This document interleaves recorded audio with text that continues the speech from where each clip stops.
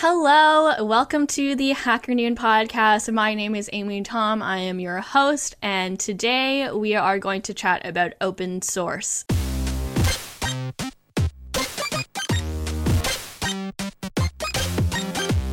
Hacker Noon podcast. Software and building an open source platform. But before we get into that, I just wanted to say that this morning I did an online therapy session for not the first time, but for the first few times, and it actually went quite well. So I'm like, ooh, look at this technology. I don't need to see anyone in person anymore. Therapy is becoming more and more accessible to everyone, and so I strongly recommend everyone go out and check out some online therapy. The barrier to trying therapy for the first time, I feel, is a little lower because you can do it in the comfort of your own home, and you don't necessarily have to do a video. You can do a chat option. Yeah, I don't know, just wanted to throw that out there. I thought it was super nice, and I think everyone should do therapy, so here we go.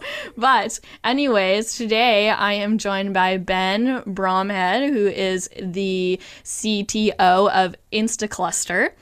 We did not practice that ahead of time. I always do this, but he is the CEO of Teleport. Ev, how do you pronounce your last name?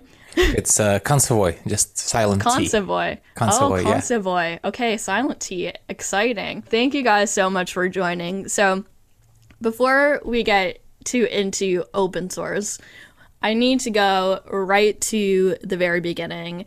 Ev, can you tell me what your very first job ever was? My very first job ever, I believe that was, so I got this summer job to be releasing boats. So when racing canoes, when they start, they hear the signal and they start racing, but there is always this little person in the corner of your screen, if you ever see how that's done, and that person is releasing the boat when the signal goes off. So that was my first job. It's probably not what you expected. Okay, when people are racing boats, you release the boat at the dock. Correct. Okay, how old were you? I believe I was about 11 years old. 11? And, yeah. Okay. It was a summer job. It was 11 or 12, something like this, yeah. Where did you grow up? I grew up in what used to be called Soviet Union, and now it's Belarus, which is a little independent country in Eastern Europe. Interesting. Is it common for people that are under a teenage year to start working? I was actually practicing, so I was doing canoeing.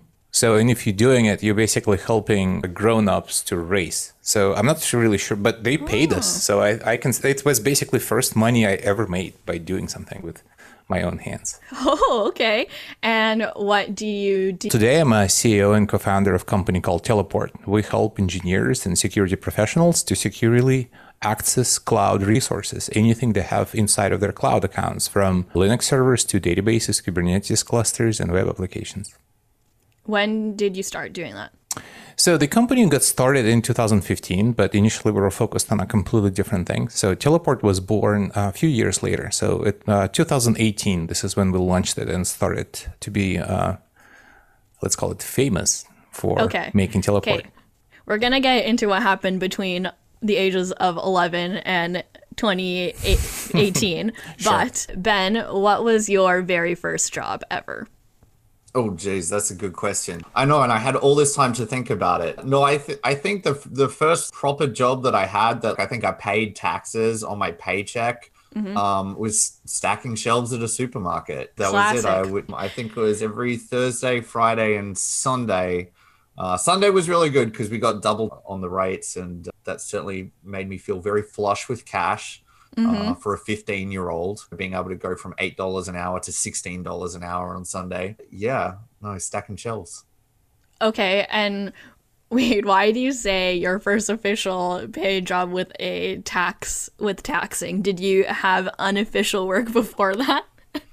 A few times. Like a lawnmower, perhaps, or... So there was a few...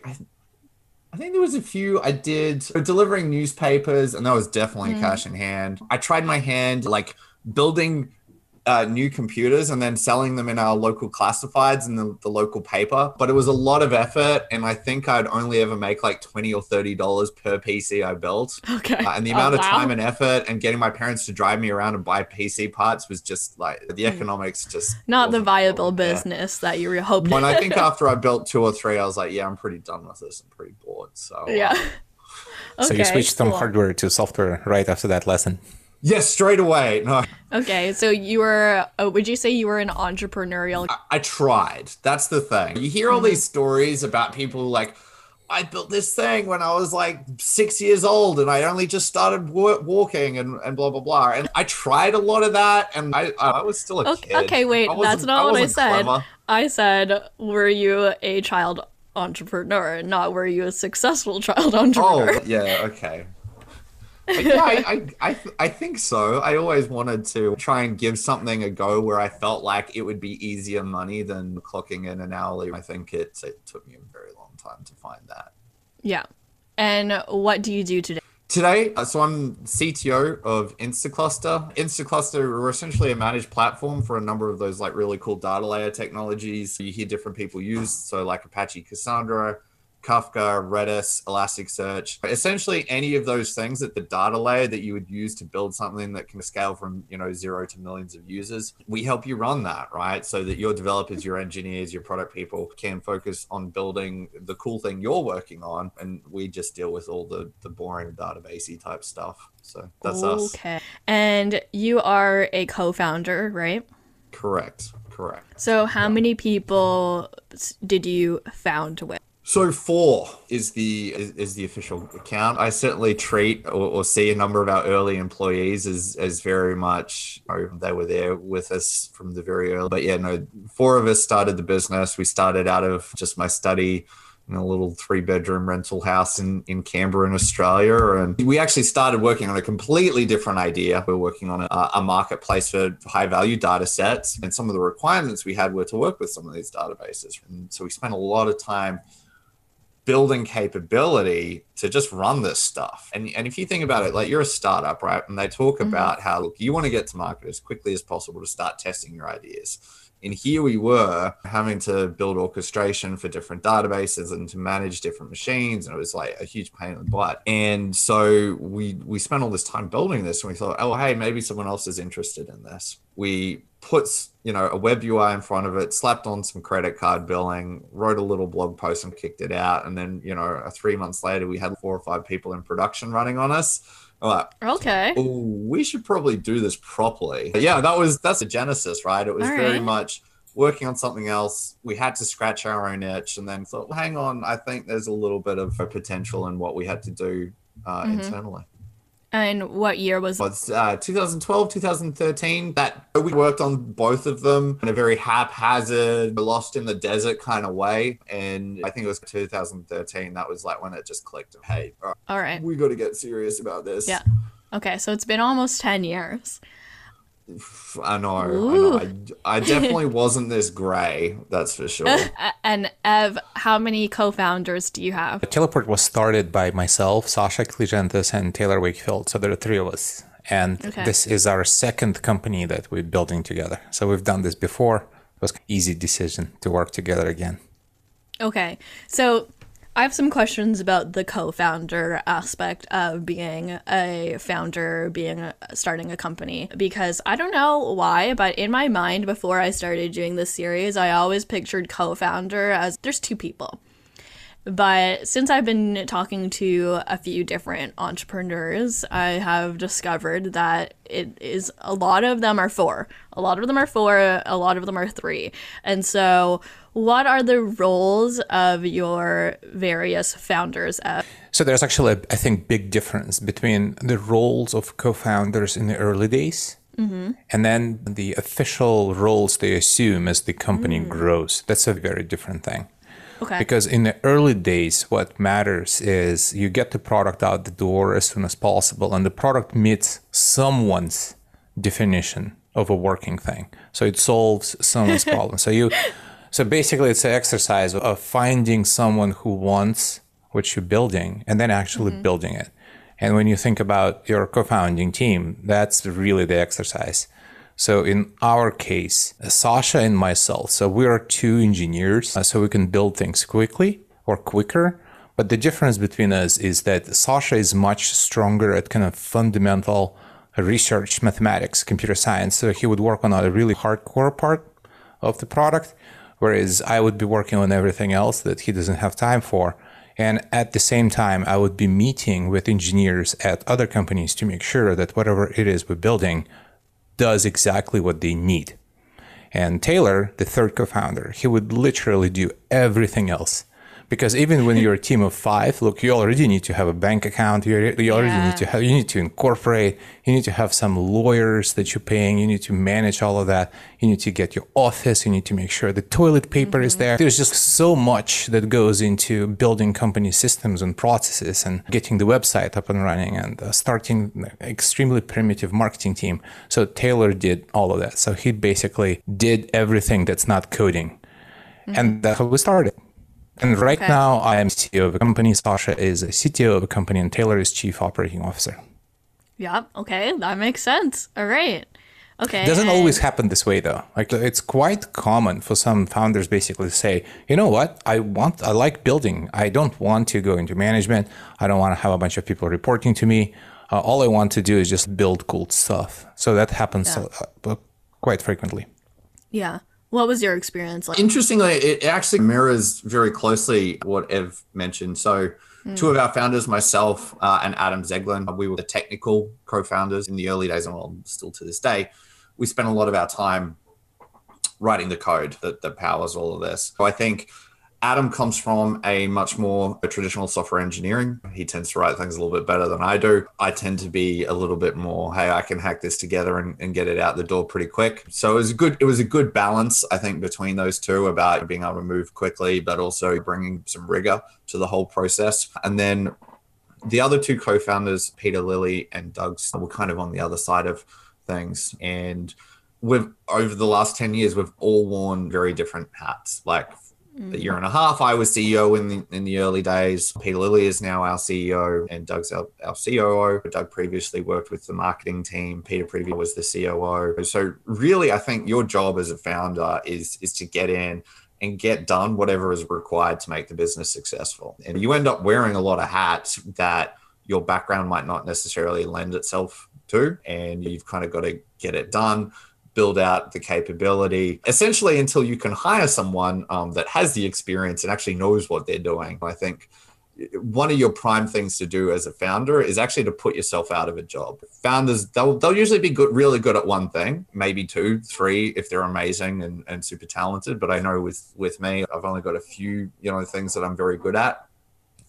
But you jump into a role, you make it happen, you do the best you do, but then you're thinking about planning for the future. It's like, all right, we need to bring in the team that can do this right and take this to the next level. So right. I really always see my role, my core job is to put myself out of a job. Okay, so let's talk about then going to the next step, which is like growing the company, hiring more employees. How many people work in your organization today? So last count, 210 full-time positions. I split around a little bit there. And I think we currently have around 50 open positions that we're hiring for as well. We're in that particular curve of our growth. And there's a lot of, I guess, work on the business that we're now finding ourselves having to do in terms of planning for that growth and structuring the organization to be able to cope with it, and thinking about things like our hiring practices, our onboarding practices, but still being able to focus on making sure our customers get the same love, attention, and focus that they've gotten used to working with a startup over the last 8 years. It's a very interesting part of our growth at the moment, the direction we're heading. Certainly the problems that we're now working on, or that's occupying the forefront of my mind, is definitely very different to what it was 2 years ago, 5 years ago, 7 years ago, for sure. Okay, I have a question about what happens when, and it's to build off of something that you said about how you don't know things and then you hire people who do know those things and they do it. So what happens when, you're at the stage where you don't have the capacity to hire people, but you still need to get shit done and you still need to pay certain bills, pay certain people, get your viable product out the door? What are you doing then? You're not, honestly, that's the hardest I've ever worked in my life. Like I'm naturally an incredibly lazy person too. My default is just to, baseline at that. But you definitely, as a founder, pull out all the stops and you work really hard. I remember in the early days, I was writing code, I was interviewing people, and then I was also taking our overnight on-call rotation for support as well. So you do pull those hours. I think if you're onto the right thing and you're showing the right traction, like usually that really painful part only lasts about 12 to 24 months. And I think if I was to do this again, hopefully that part would be way less intense because I've done it before. I'd have a better understanding. I'm sure Ev will speak to the joys of having done something before as well. But there's definitely a time where you're like, I know I need to hire someone who can do a better job and improve this, but I've got so much stuff I got to do, plus all these other things. So it's like that short-term, long-term, important, urgent, critical balance. Anyway, you're giving me flashbacks just thinking about it. The stress levels are climbing. Yeah. The blood's boiling. Here we go. Yeah, for sure. But we had 4 founders as well, so it was a lot easier to share that burden as well. We were able to keep each other in check a little bit, and if someone was really burnt out or just in a bit of a struggle, that there was more people that they could rely on. So I think definitely having the 4 founders and a great founding engineering team and a great founding employee team certainly helped with that, for sure. And Ev, how many people work with you today? So we are about 90 full-time employees, and similarly, we're hiring for all kinds of roles. Specifically, I'm assuming that the audience of this podcast is very technical. So if you enjoy systems programming, if you enjoy hacking on security, or if you enjoy talking to other developers, so actually building a DevRel team that has a bunch of positions open, then reach out, come to our website and find the career section. Because that's ultimately what's limiting our growth and success is just or just difficulty of scaling the team as quick as we need to. Finding the right people, absolutely. So that's basically, just like Ben said, this is my almost full-time job, just constantly looking for best possible talent to join the company. Yeah. And I imagine that even at 90 employees, one person can move the needle of your culture. Very much. Absolutely. Yeah. And sometimes it happens in very unexpected ways. I remember we hired, I believe he was our first salesperson, and he looked at our kitchen. And back then we were all sitting in the same office. He's like, you're not eating healthy. And then basically, single-handedly, he just moved the entire company into healthy eating habits. So then we started to getting in fruit and vegetables. And then even, so we got a little machine that people can just do like a quick workout on. Again, just one person making that difference. And I could give you like a few other examples. The point is, it's not just happening when you're like 20 or 30 or 50. I believe it, with the right culture in place, it can happen actually for quite some. So this is, I think, why people are attracted sometimes to join a startup. So they imagine it's true. It's not always true though, but I'm really happy that it is true for us. Yeah. And Ben, at 300 employees, do you feel the same way? Do you feel that people can still move the needle in that aspect, even though you're 3 times as large? Yeah, definitely. No, I was seeing the impact when certain people join, once they've found their feet, feel comfortable in the culture, the positive impacts that they can really bring to the table. I think the interesting thing about it is because we're a little bit spread out globally, right? So we've got a base in Australia and Canberra. We've got a base in the US in Redwood City, but also spread out a little bit more. We've got folks in Germany. So each kind of like location is still at that between 40 and maybe 80 people, which is still very much within that. Everyone can still feel part of the tribe and build all those personal, connections and relationships. People bring together their passions and their hobbies into it and start ad hoc little communities around that within the company and just starting to bring a little bit more of themselves, which has been really awesome to see. Also on the business side of things, when you're a small 10, 20 person startup, you bring in the talent that you're able to attract. But then when you get to another size and level, you're able to bring in a different level of talent. And seeing the changes that can have and the experience that they've had and the processes and the systems that they've had, it can really, oh my goodness, this is amazing. We've hit the next level. And it's really great for the people that were already in the organization as well doing that work, because it allows them to level up as well. Yeah. So, and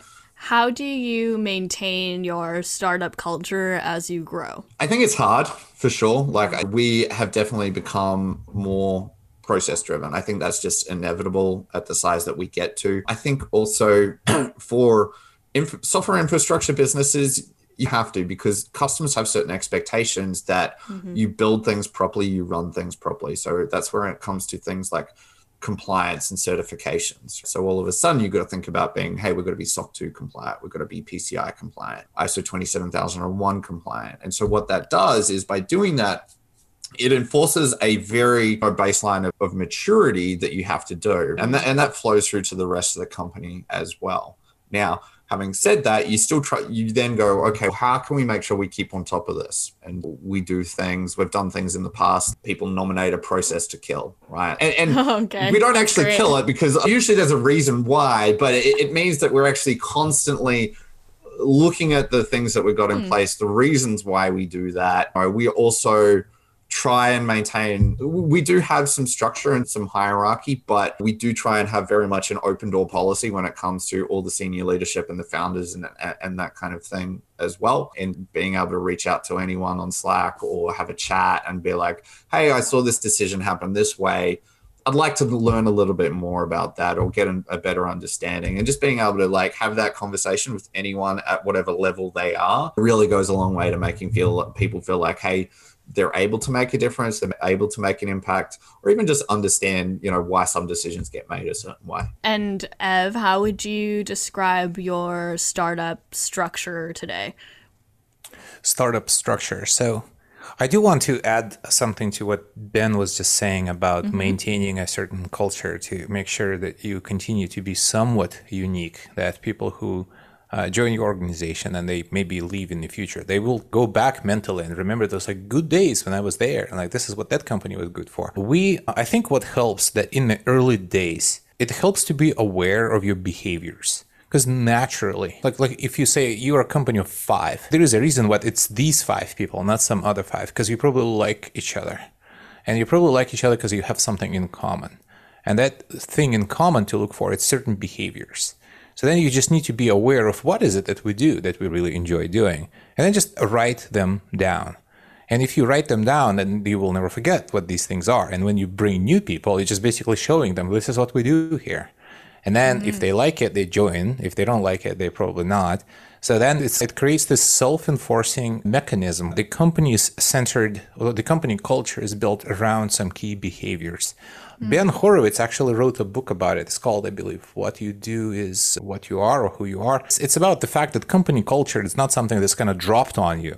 The company culture can change, but you don't change culture writing things on walls, saying like, we value honesty or integrity, or we have this triangle of success or whatever.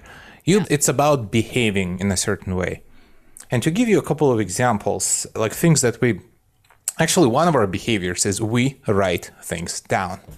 And we constantly reinforce it, and we always make this almost like a joke with each other. Is it written down somewhere, what you're just saying? If you're saying something in the meetings, like, is there going to be a document? So every time we go into a meeting, especially now when everyone is remote, there is a requirement that we're asking everyone to have a meeting notes document attached to every meeting invitation. So it's just this behavior that we as a company, we like writing things down. Another two that I really is, like, we sometimes say we think slow. And thinking slow is something that an outsider, when they join the company, they notice it right away. And what does it mean? It doesn't mean we're stupid. Thinking slow refers to the slow brain, fast brain. Like basically, if you engage in your fast brain, you're acting on your instincts. That's your kind of reptile brain. That's what helps you survive. But then you have a slower brain, the analytical brain. So if you engage that consciously as often as possible, it helps avoid chasing trends. It helps you making decisions intentionally. And we're constantly reminding everyone internally that we like to think slow. So when you go into a meeting and sometimes the obvious solution is not obvious, it just helps to say, we are thinking slow, we probably need some time about it. And another thing that we constantly reinforce, and we, again, being aware of it, is that we like to share everything internally. So every time someone says like, hey, can you send this me by attachment or whatever? No, this is not how things are done here. So my calendar is public. Everyone can see what I'm doing. They can click on any events that I had on my calendar, and because there is a link to a document, they can go and see decisions that have been made. We have a company drive when we encourage everyone to use for absolutely everything. So I have my personal folder in Google Drive called Ev Kontovoy, and every employee can go and see what I'm storing there, which helps because I keep my notes on some product ideas or maybe some notes when I meet a really famous and smart and influential person. So it's all available for the entire company to access and learn from if needed.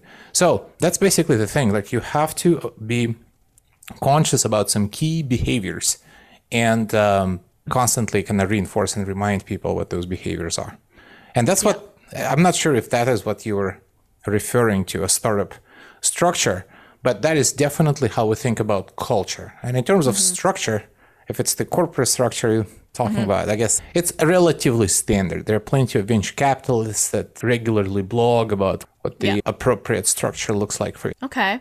I like that. I like the idea of reinforcing the behavior, because I agree with you. Culture is developed. It's a little, culture is almost like a little bit delicate. You have to nurture it like a little baby, and then it just grows into whatever you want it to be. Yeah. Reinforce sounds wrong. It's almost like you're forcing people to act a certain way. I think the word I would like to use is just being aware and communicate it. So then even during the interview process, design your interview process to broadcast your internal behaviors. So then people can feel what it's like to be at Teleport day to day.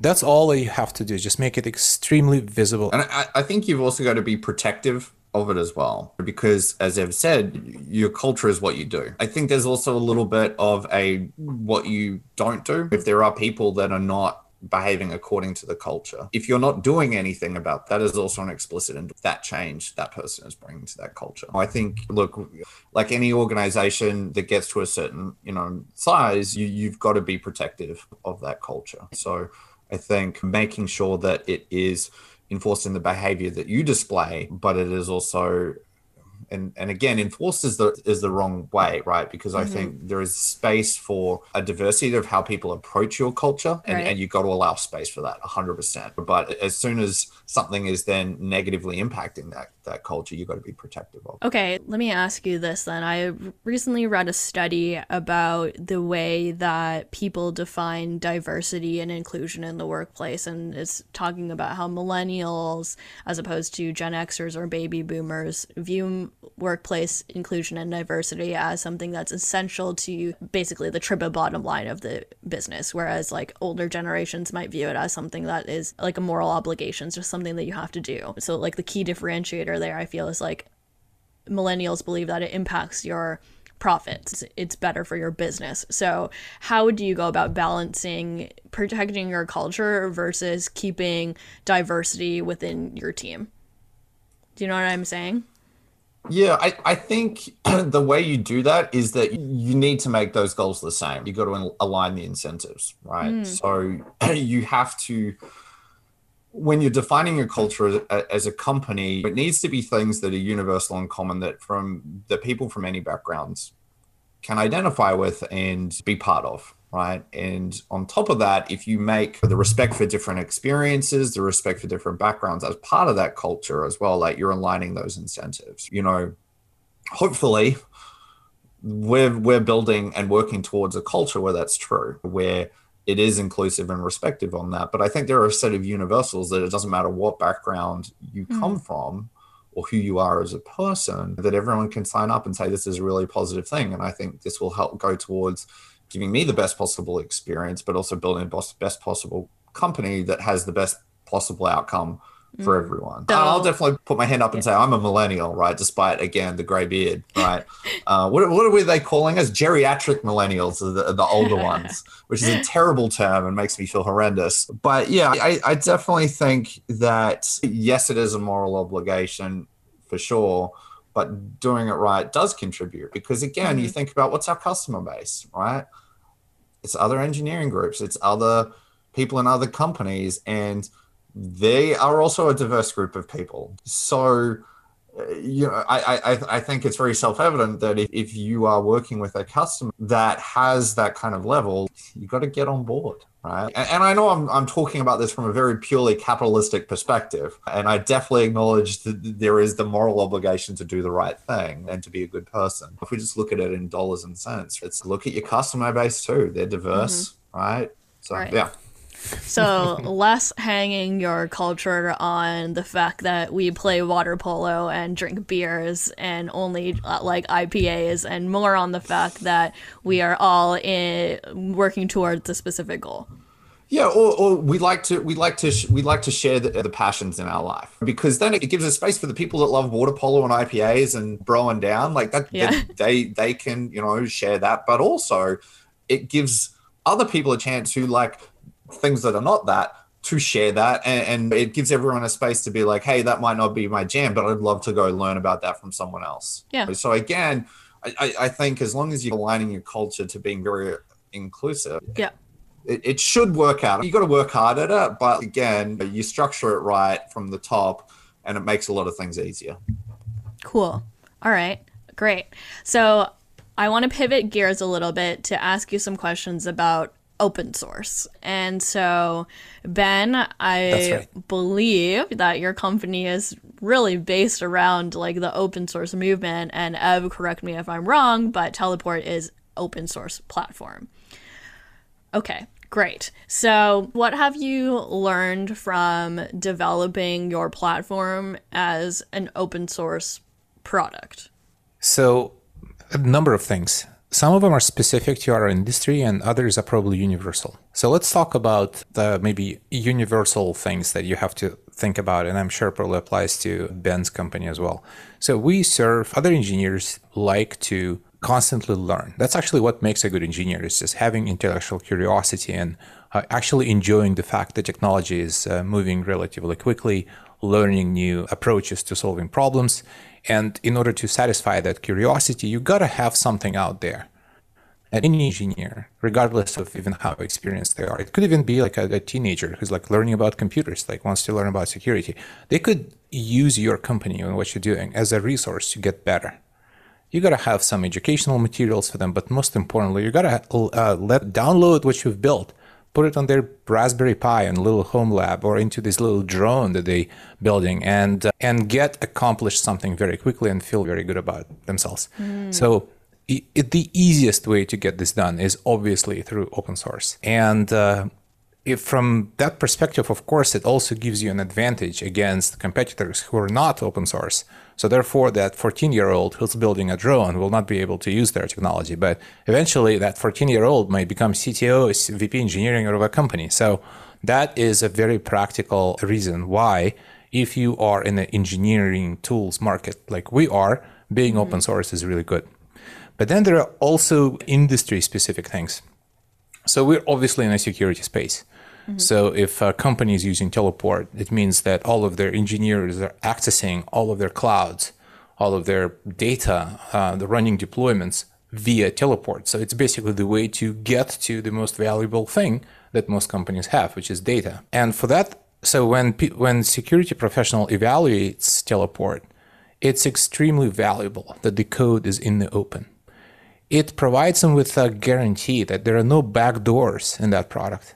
Because there are thousands of people, like probably smarter than you or me or anyone. There is always someone smarter than you. Like these people are looking at the code and they are evaluating how crypto is implemented, what are the defaults, what choices are made for compilation flags, for example. Yeah. Wait, what about the school of thought that is like by being open source, you allow more security risks because people have access to everything. They have access to code, right? Code, so which yeah, means like, they can download and read the code. But if you want to submit your own code into Teleport code base, it has to go through a fairly rigorous code review process. And I would argue that open source companies actually employ much stricter standards for getting code into their code base for the exact same reason, because you don't really know who that contributor is. Simply, the fact that you open source also, I believe, contributing to Teleport myself in the early days, just having it in the back of your head, that when I type git push, like 8 billion people, whatever, will be able to see what I just did, it creates like a certain mental state that allows you to be a better programmer. It was definitely true for me. Okay. And at the same time, if I know I've done some really good job, it gives you much greater satisfaction because you're taking this awesomeness that was just downloaded from your brain down your hands into the keyboard, into your computer, and then all of this awesomeness is going to go out there in the world.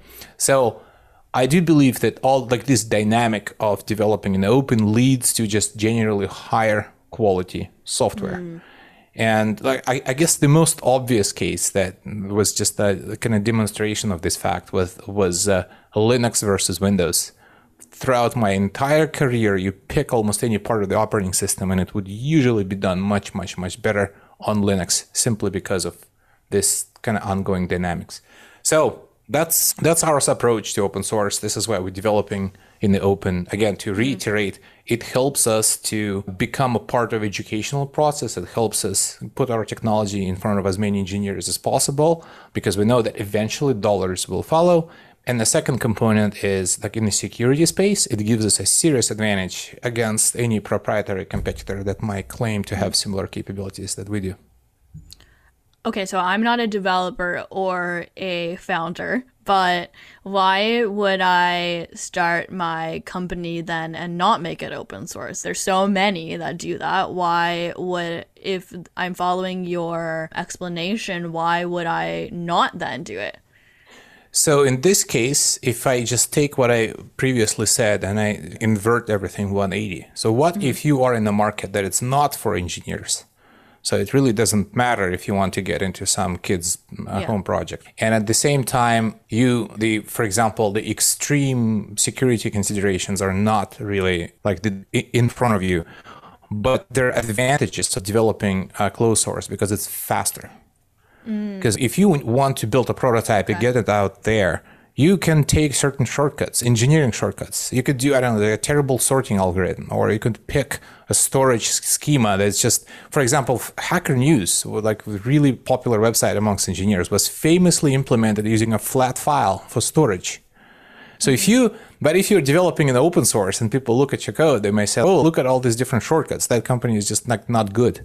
They might not realize that you're doing all of these compromises on purpose just to move at maximum possible velocity. And you don't really want to deal with that. So for that reason, when speed of development is just absolutely number one reason, I would say it makes a fairly strong case for developing in a traditional closed source model. And sometimes, by the way, there's like a practical thing. You might be building your product on top of someone else's technology. You might be using certain library or some other component, and that component might have a license that prevents you from open sourcing it, which happens actually quite frequently. So sometimes you don't even have a choice. Yeah. Okay. Ben, I see you over here nodding your head. Why have you chosen to essentially hang your career on open source? One, pretty much a lot of the reasons that I've mentioned, like absolutely spot on the security side, in the database land as well, in the database world as well, we got to worry about things like correctness bugs, especially in distributed systems. So having more eyes, more users, all that kind of thing, looking at the code, that's going to help reduce the number of those that we encounter. Plus, we get people from a whole different bunch of backgrounds working on it. We get academics, we get people at massive companies doing this stuff at massive scale. We get small users, we get people trying to commercialize it. So again, there is a whole wide range of inputs going into this, and it is a diversity of use cases that then go back into it rather than a single company looking at their product roadmap, looking at their marketing roadmap and figuring out what needs to get in. So we end up with a much better product. Yeah. Also, the access thing, as I've mentioned, that experience of, hey, this 14-year-old kid reaching for the tool off the shelf that's accessible to them, which open source is probably the most accessible way to get software, and going to throw it in a project that they're interested in, right? That behavior actually is the same whether you're 14, whether you're 20, whether you're 35, working at a massive company. The biggest thing that we actually see is with an open source product, an engineer, if they're trying to solve a problem and they can reach for a bit of code or a project that allows them to solve that problem, and they don't need to worry about procurement, they don't need to worry about free trials or credit card signups or any of that, they can just go download, They can add the library to their project. They can download it. They can get a Docker file. However they consume that, we've just unblocked them. They've had the thought. They've got the problem. They're like, great, I can reach this tool and go grab it. And so all of a sudden, they're working with this. They're spreading it to the team. They've solved the problem. It's already starting to get embedded. It's already being part of the code base. And so when they finally go, hey, we've got to do this properly in production, we've either got to get support for it, or someone else needs to run it, or whatever. They're like, the code works with it. They've already built it into their whole pipe, which is a hugely powerful head start that you have over potentially any other proprietary solution. There's ways that proprietary companies try and bypass that. But I think, again, because the license means that engineer can be like, you know what, it really doesn't matter what procurement or sales or budget says. It's pretty low risk for me to adopt. So that's why I love that particular effect that it has, is that it really enables developer velocity. And I think that's what, at the end of the day, we're all trying to do, is we're trying to unblock developers. We're trying to allow them to get back to their core job of solving whatever business problem that they've got to solve, right? Not futzing about with databases or security infrastructure or anything like that. Yeah. And it's interesting, starting a company around open source, like we didn't start this being like, hey, we're open source true believers. It was actually, we were purely led here by our customers, where we saw this movement. They wanted to adopt open source first. We learned a lot of the benefits from the way that we saw their procurement work with it. We saw a lot of the benefits from how powerful it was to unlock how their developers worked. And so we skated to where the puck was going to be a little bit there, like saw that movement and went to it. Like, I'll put my hand up and say, I'm not an open source absolutist. As I've been describing you as an open source. As I've said, there's a space for proprietary software, right? Like video games, like you're not going to make any money if you just release those open source. Okay, so how do open source companies make money then? So I think it comes down to the fact that people who use, especially infrastructure projects, especially anything that they use to get their other jobs done, they don't want to spend time on these things. So they either don't want to be fixing bugs. If you're running open source by yourself and you hit a bug, you've got to fix it yourself. So they want someone to go fix the bugs for them. They want to be able to call on someone if something goes wrong. So there's the support element. Or in this wonderful world of everything runs in the cloud now, they just want someone else to run it. Okay. And there's this huge, powerful combination of having an open source bit of software that someone can adopt as a service, because they can get someone else to run it for them. They've got all the benefits of that as a service. But look, if they don't like you, they don't like the pricing, they don't like it, the way it works, they can always take it in-house. They can always move it to someone else. So there's a lot lower switching costs. From our perspective, yeah, that's potentially a little bit more risky, but it also means that we are now better aligned with the incentives that our customer have. So we can't lock you in with a proprietary license. The only way we can lock you in is by doing a good job and making sure you see the value around that. So that's how we tackle that particular problem. And we make our money from the fact that people don't want to do this stuff themselves. Ev, do you agree on the monetization of open source? Yeah, absolutely. So Ben just recently mentioned probably the most common way how open source companies monetize, because when an engineer, because of this kind of either intellectual curiosity or a certain urgency to get a project done quickly, when they grab your solution and they're learning it and they're enjoying it, so there's a little bit of kind of honeymoon going on. So then eventually it's up and running and they need to move on. They need to leave this behind, but you can't just leave anything behind. Someone needs to be watching it. So this is actually a perfect time for the transition to bring professionals, to bring experts that will run this for you. So that's one way to monetize. But there is another one that sometimes people mention, well, do you guys have any enterprise features? Something that's not in open source, but is only available if you pay money. And people have conflicting views on enterprise features. It means like, sometimes they would say that if you have enterprise features, it means you're taking it from a community and you only making it available to people like with money. And yes, sometimes unfortunately that is what happens. But if you are smart about it, and I hope we are, you can identify capabilities that engineers actually don't care about. But the larger companies, like for example, beyond certain size, they absolutely cannot live without them. I'll give you one example. Like Teleport has an enterprise capability called FIPS mode. It's when we take Teleport and we compile it in a way that certain crypto, the code is removed from the binary. That is definitely not something that a knowledgeable engineer cares that much about, because they can just configure Teleport to use the proper crypto. But enterprises, who need to eliminate possibility of human error, they need to have something that cannot be misconfigured. Like basically want product completely locked down to specific way to do crypto. So that's a perfect enterprise feature where you're not going to piss off the community by not offering it to them, but plenty of enterprises find it extremely valuable. So I do believe there is also a place for enterprise-only capability that could be sold. That's like a selling point within the open source. Yeah. Or enterprise integrations is another big one. So a lot of our customers, they also use Splunk, right? Splunk is not something that a lot of people have running in their homes, in the home labs or on their drones.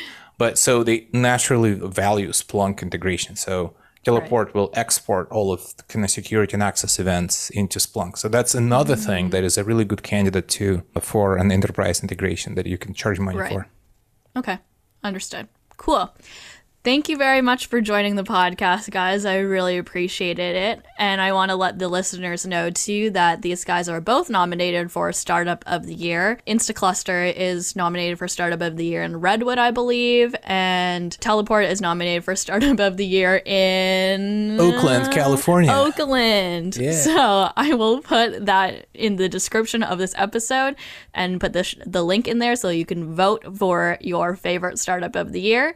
And Ev, where can we find you and what you're working on online? So you could just go to goteleport.com or you could just Google Teleport Access or find us on GitHub. Excellent. And Ben, where can we find you and what you're working on online? Yeah, instacluster.com. There is no E at the end of that bad boy right there. Oh. But instacluster.com, I know the domains were limited when we got started. Okay. Yeah, instacluster.com. Also check out our GitHub. If personally you think I sounded moderately interesting, definitely follow me on Twitter. I don't post that much anyway, so it's not a hard follow. Yeah. What's the handle? Oh, shoot. Yeah, thank you. Ben Bromhead. Easy. Okay. I'll put it in the show notes as well. Thank you very much. If you like this episode of the Hacker Noon podcast, you can get that wherever you listen to your podcast. And don't forget to like, share, and subscribe to it. And as always, stay weird. And I'll see you on the internet. Bye-bye.